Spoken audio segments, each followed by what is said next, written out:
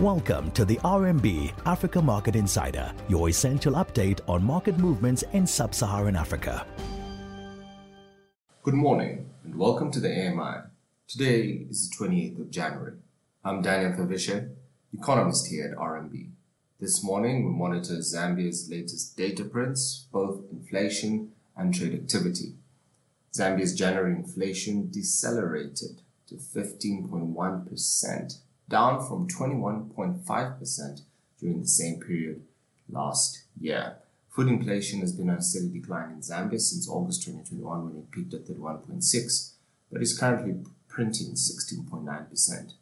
Food prices explain over 50% of the variation in general prices in Zambia, and thus further declines in this category will lead to a low inflation profile for the country. Our current annual average is 14.8%.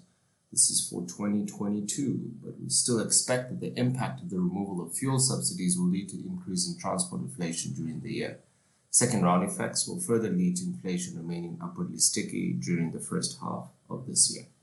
Furthermore, with the currency starting the year on the back foot and declining by 6.7%, further pressures can be expected on the inflation profile, keeping prices elevated. Meanwhile, overall trade activity has improved in Zambia by 48.3% in 2021 versus 2020 figures. Copper exports, however, came in 3% lower compared to the same period in 2020.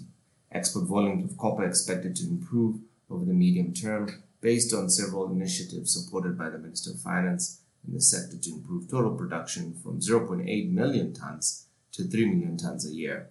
Overall, Zambia is expected to continue running a trade surplus over the next few years.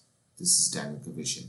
Stay safe out there. That was the RMB Africa Market Insider. Catch up on all things Africa with us again tomorrow. RMB, research and results from solutionist thinkers.